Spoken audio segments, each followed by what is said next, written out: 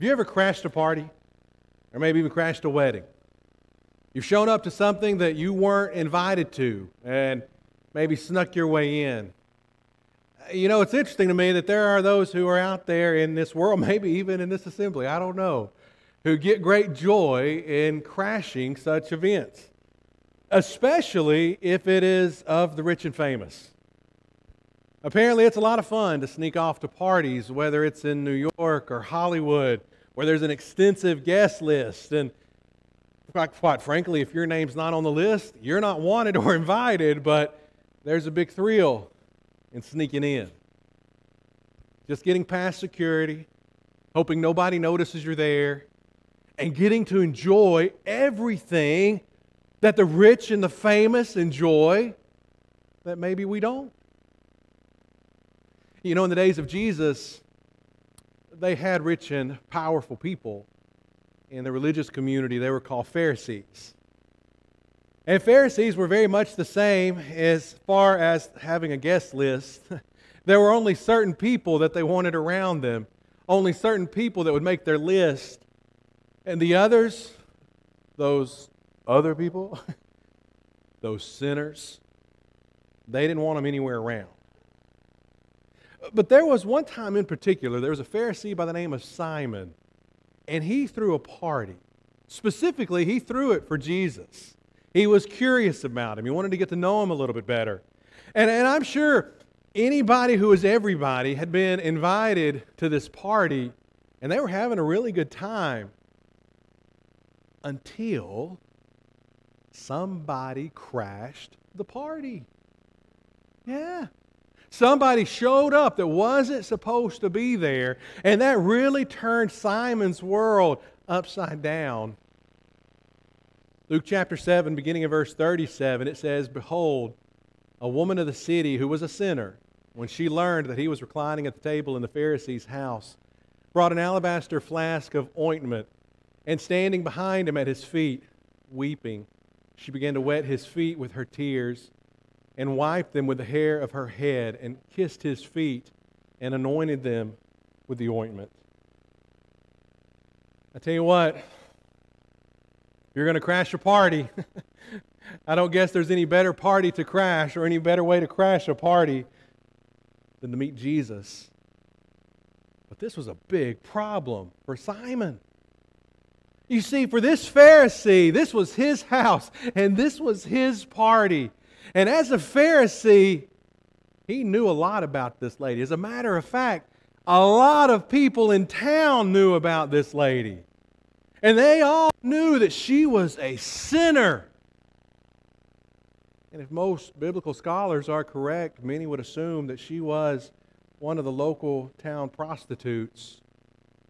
I'm sure her presence did put some off. The real issue for Simon was, well, it was purity. As a Pharisee, he upheld purity. And he would have felt very strongly that just this woman's presence, just her presence, could have ultimately defiled everyone else in the room. And while I'm sure her presence really turned him upside down for a minute, it probably also gave him clarity of mind. You see, he had been really interested in this Jesus, really been curious about this man. And now, at least in his own mind, by the way Jesus interacted with her, well, maybe it proved to him that surely that Jesus wasn't who he said he was. If he was really this righteous man, he wouldn't let this woman touch him. Now, when the Pharisee who had invited him saw this, he said to himself, if this man were a prophet, he would have known who and what sort of woman this is who's touching him, for she is a sinner. And then Jesus tells one of his parables, one of the stories that we've been looking at. It's a very short parable, but a very powerful one. Jesus answering said to him, "Simon, I have something to say to you." And he said, "Say it, teacher." A certain moneylender had two debtors. One owed 500 denarii and the other 50. Now, 500 denarii, that would have been about a year and a half worth of wages. That's a pretty big debt. 50 denarii would have been about a little less than 2 months worth of debt. Still a lot to owe, but not as much as a year and a half. So you have two debts. You have one really large debt, and you have one smaller debt. But the problem is, neither one of them have the money to pay back the debt. Have you ever owed anybody money? It's a horrible feeling, isn't it? When you know that a bill is coming due, and you don't have the money to pay it. And you know what happens next, right? Maybe you start getting several letters in the mail every few weeks. All of a sudden, your name gets turned over to a creditor. All of a sudden, your phone is ringing off the hook.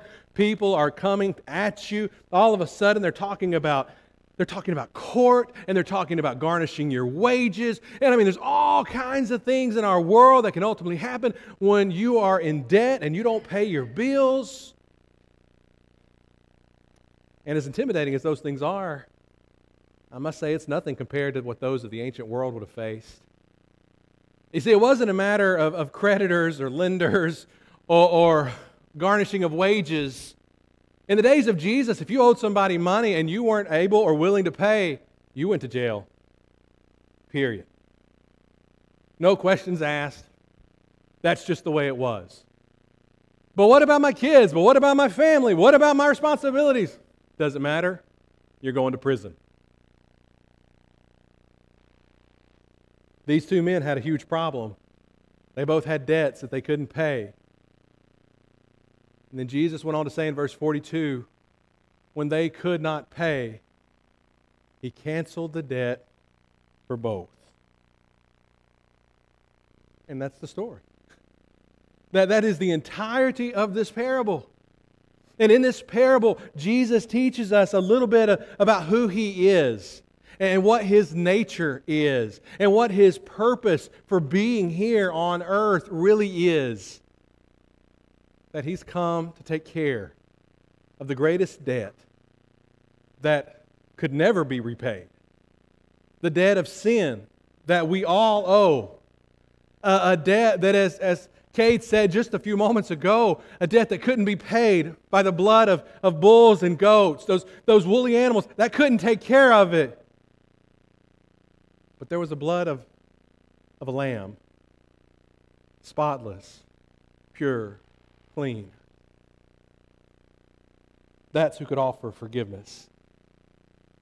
And this woman in this room, she found the only person in that room who had the authority to forgive her. Jesus said to her there in verse 48, your sins are forgiven. You know, an interesting thing about debts. Debts usually don't really get forgiven. Not in the sense that they just simply disappear. I mean, look, if by chance I owed you $500 and you were gracious enough to say, Blake, listen, it's okay, man, don't worry about it. Don't worry about paying me back. That's awesome for me, right? But you still are out $500. You still have to pay for that somehow. Debts are not usually forgiven. They're just transferred because somebody, somewhere along the way, has got to pay the price. Somebody's got to pay the debt that is owed. And when it comes to the debt of our sin, again, there's only one. There's only one who has the authority and the power to forgive us of those sins. And it's the same one who made this very powerful declaration to this woman all those many years ago. In Christ, and in Christ alone, is this forgiveness found.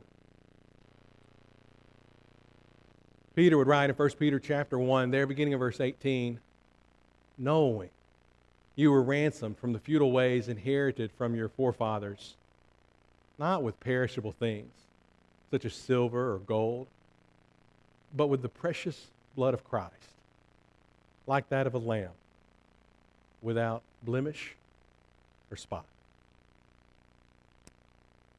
This time I'm going to ask Mark to lead us in a couple of songs. This isn't the invitation song. These are merely a couple of songs for us to allow our hearts and our minds to to go back to the sacrifice that has been made on our behalf. So if you would now, let's all turn our attention to the screen behind me and join our voices together in song as Mark leads us. Your only Son goes into mine, but you have sent him from your side to walk upon this guilty sod and to become the Lamb of God. Your gift of love they crucified, they laughed and swore him as he died. Among the weak they made a form and sacrificed the Lamb of God.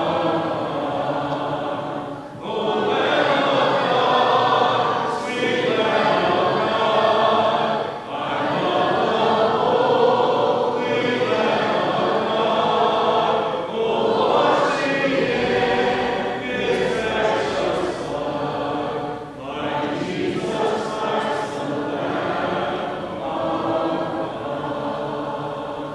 I was so lost I should have died, but you have brought me to your side to heal and wipe your sad blood and to become the Lamb of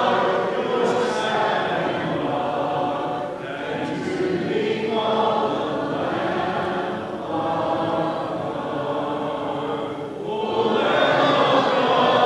God, sweet Lamb of God, I love the holy Lamb of God. O wash me in his precious blood, like Jesus Christ the Lamb of God.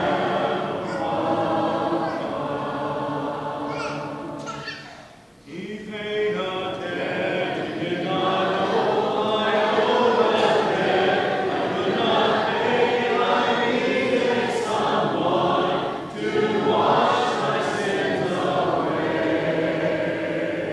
And now I sing a brand new song, amazing grace, falling on Christ Jesus paid the debt that I could never pay.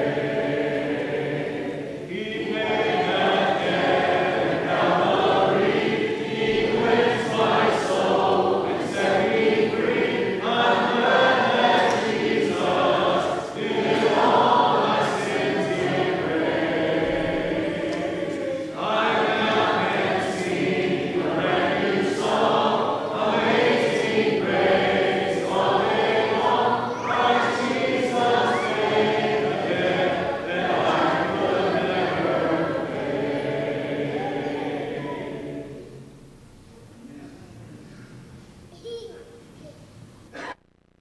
pay. You see, when someone understands the price that's been paid, all of a sudden we become much more thankful.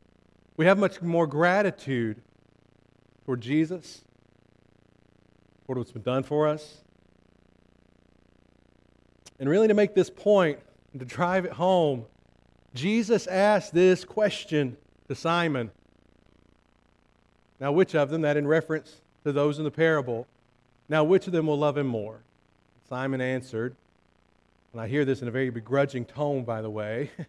Simon answered, the one, I suppose, for whom he canceled the larger debt. And he said to him, you've judged rightly. Both of them, both the Pharisee and this woman, both of them were debtors. Both of them were guilty of sin. So why did Jesus ask this all-important question to Simon? It was to get Simon to think about his own personal sins. You see, sometimes it's a lot easier to look at other people's sins and point them out, and we fail to acknowledge our own. We want to act as though we don't have our own. And that's a very, very dangerous place to be. You see, Simon, like a lot of Pharisees, he would have seen himself, well, much more righteous than this woman. And her sins, her sins were a lot bigger than their sins, a lot worse than their sins. And Jesus wants us to understand at the end of the day, in the eyes of God, sin is sin. There is no big sin or little sin. There's no worse or better. Sin is sin. Whether you've sinned publicly, like this woman, in great ways in the eyes of people, or you sinned privately, like this Pharisee, and your sins are more of the heart. Either way, they're sins. And they are sins that have to be paid for. My fear is the temptation for us is to be a lot like the Pharisee, where we want to look at other people and we want to find some sort of comfort going, they sin bigger than I do. At least I'm not guilty of fill in the blank. But when we do that, at best, we become kind of faithful to religion.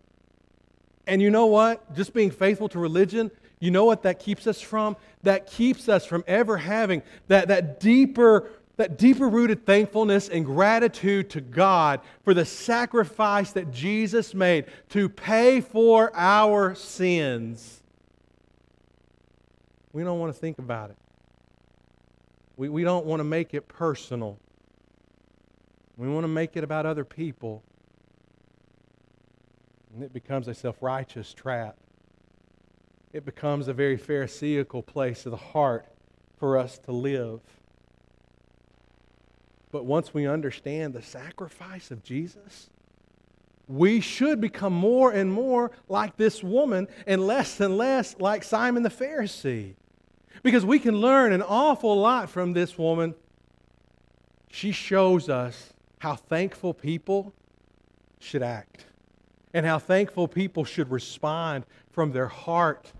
And the first thing we see here is that thankful people should respond emotionally. You know, when she got to Jesus, what was it? She didn't hold back the tears. Listen to what Jesus said. Turning toward the woman, he said to Simon, "Do you see this woman? I entered your house. You gave me no water for my feet, but she has wet my feet with her tears and wiped them with her hair." Now, am I saying today that if you're not crying, you're not worshiping? That is not what I'm saying. But let me ask you this. When was the last time you gave some very serious consideration to the very real sins of yours that the blood of Jesus forgave? When was the last time that you gave some very real consideration to your current sin struggles? And as you thought about those things, you couldn't help but tears well up in your eyes. When was the last time you sang a song praising the love of God or the sacrifice that Jesus made for you, as we did just a few moments ago? When was the last time you sang those songs? Man, you just feel goosebumps. Now listen, I'm not saying that emotion is everything, because it certainly isn't. But if there is no emotion, if you don't feel, if there's not a certain stirring in you when you consider the love of God and the sacrifice of His Son, if there's not an emotion stirring in you, you need to repent before it's everlasting too late. Because you've allowed your heart to harden. Why has your heart hardened? I don't know. But it obviously has if there's no emotion stirring in you when you think about this most precious sacrifice. She also teaches us that thankful people will be eager to serve. You know, Simon didn't do the bare minimum when he welcomed Jesus into his house. Didn't do the bare minimum for him. But this woman, she's washing the feet of Jesus with her tears. She took the place of a servant. And as someone who understands what God has done for us, and again, the sacrifice made for us, and the forgiveness we've received, when we understand that, we should automatically become a people who are much more servant-oriented. Not so we can be forgiven, but church, because we have been forgiven. Because we have been forgiven, and we grasp that, and we appreciate that, and we're thankful for that. And it makes us want to serve other people. Let me ask you, what are you doing from day to day to serve Jesus? How are you using your God-given talents each and every day to serve people around you? How are you living for He who died for you? I guess that's the bottom line question, isn't it? Are you living as a servant? People who are thankful will also absolutely adore Jesus. Absolutely adore Him. Again, let's go back to our passage just for a moment. Jesus said, "You gave me no kiss, but from the time I came in, she has not ceased to kiss my feet." Simon didn't even bother to greet Jesus like a friend. But this woman, she couldn't stop kissing the feet of Jesus. She is absolutely showering Him with her adoration. That's a big word, isn't it? Adoration. It means to show that you adore someone. In moments like this, when we come together to worship God, do you adore Him? Do you? And when I'm talking about adoring, I'm talking about you pour it all out.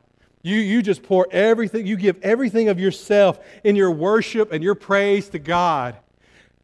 You put your whole heart in it. You put your whole self in it. You put your whole being in this worship and praise of God because you appreciate what He's done for you. And so in return, you want to know how much you love Him, how much you adore Him. So you're putting your whole self in worship to God every time we come together. Or do you yawn through it? Do you find your mind distracted by your to-do list for the rest of the week?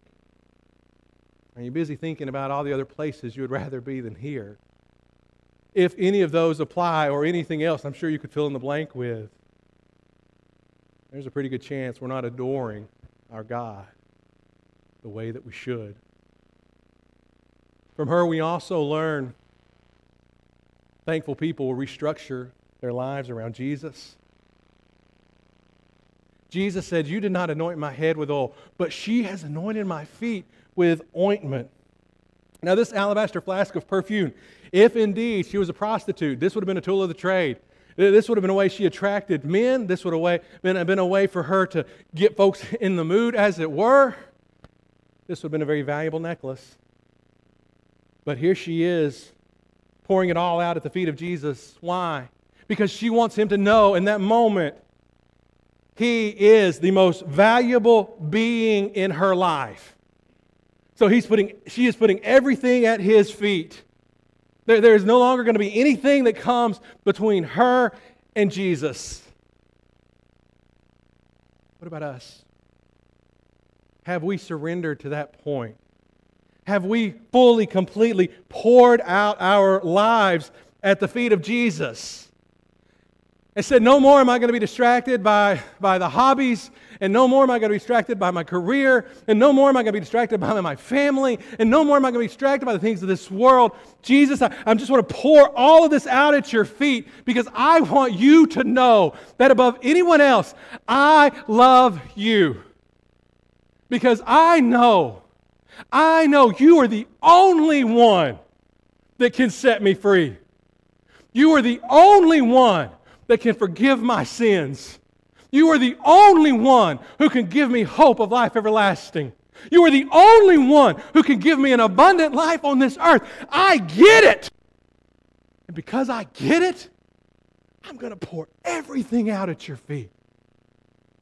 I'm going to quit playing Christian and actually live for Christ. We learn a lot from this woman. But we also learn an awful lot from Jesus here. From Jesus, we see an example of someone loving someone into the kingdom. Right? It didn't matter how messy her life was. It didn't matter what her background was. He loved her. What a wonderful example for all of us. Let's go back to our text just for a moment. Did you catch the question that he asked Simon? He said, do you see this woman? Do you see her? Not, what does she do for a living? Not, do you know this lady? We all know what she does. What's her sin? What's she guilty of? No. He says, do you see this woman? What does that imply? She's a person, right? She is a person. She is a being. She is someone with a soul. She is someone with a heart. She is someone with a life. Do you see this woman? Do you see this? Do you see her pain? Do you see her struggles? Do you see this woman? Man. To grow beyond seeing people's past and to finally begin to see people as Christ sees them. It's a wonderful goal. It should be what we're all striving for. Do you ever wrestle, though, personally? Just wrestle with the very idea of Jesus forgiving all your sins? I know I do. I can't help it from time to time. I find myself getting kind of bogged down in how. How? How would he do it? Why would he do it? I'm so far from where I know I need to be. Why? Why would Jesus ever even want to bother with me? Why would he ever want to forgive me of all my sins? I mean, I've got a lot of skeletons in my closet. Like, why would he want to go into that closet and give me forgiveness of everything in my past? And why would he want to give me the ability to not live a sinless life, but give me the ability and the blessing to walk in the light, to walk with him? So I know that even as I sin now, that his blood continually cleanses me, continually forgives me. Wow, why? Why would he ever want to do that for me? If you ever find yourself wrestling with those things, I think that's at a point. It's at a good point. It's at a humble point. When a person is finally ready to obey. They're finally ready to surrender their life. When they really begin to appreciate. Maybe we can't always grasp the magnitude of the sacrifice. But when we can slow down enough and be humble enough to really appreciate what Jesus has done for us. Lord, it's a love I don't understand. It's a love my mind cannot begin to wrap itself around. It's a love I know is very real. It's a love that could only be a perfect love from God himself. A love where is on full display for all time and for all mankind through the blood of Jesus on the cross. Man, it's a powerful love. And to know that I can come into contact with that love. I can come into contact with that forgiveness through the blood of Jesus. Wow. It's so humbling. You were with us last week. You saw 2 people obey the gospel last week. I know there was a handful of good folks here yesterday to witness a baptism yesterday. These are amazing occurrences in the lives of people. Because in those moments they are coming into contact with the blood of Jesus, the blood that the Lamb shed. And as they come into contact with that blood, he is removing, he's cutting away the burden of all their past sins. And the Bible tells us that they are coming up out of that watery grave of baptism, ready to walk a new life. What makes it new? It's a forgiven life. That's what makes it new. It wasn't forgiven before, but now it is. It's a new life where the debt of all one's past sins have been erased, cleansed, paid for, in full, through the Son of God. Blessing. Jesus said to this woman, your faith has saved you. Go in peace. And today I would say the same. For those who have obeyed the gospel of Christ, man, your faith by the grace of God has saved you. Don't ever, ever, ever forget that. Don't ever allow the sacrifice made for you to become a secondary thought in your heart and your mind. May it always be primary. May it always be at the forefront of our life from day to day so that we can live the thankful life that God wants us to live. If you've never obeyed the gospel of Christ, do that today. Obey the gospel today. Be baptized for the forgiveness of your sins today so you can know, so that you can experience the sacrifice of Jesus. Or maybe as I look around this assembly, the majority of us, we've made that all-important decision, and I praise God for it. But as you reflect on your own life, are you more like Simon the Pharisee, or are you more like this woman? You know, the woman, she was living a public, sinful life, but she knew where to go. She knew to go back to Jesus. And for all of us, when we make mistakes, when we fall short of the glory of God, there's only one way to go home, and that's through Jesus. When we fall short of the glory of God, there's only one way to go home, and that's through Jesus.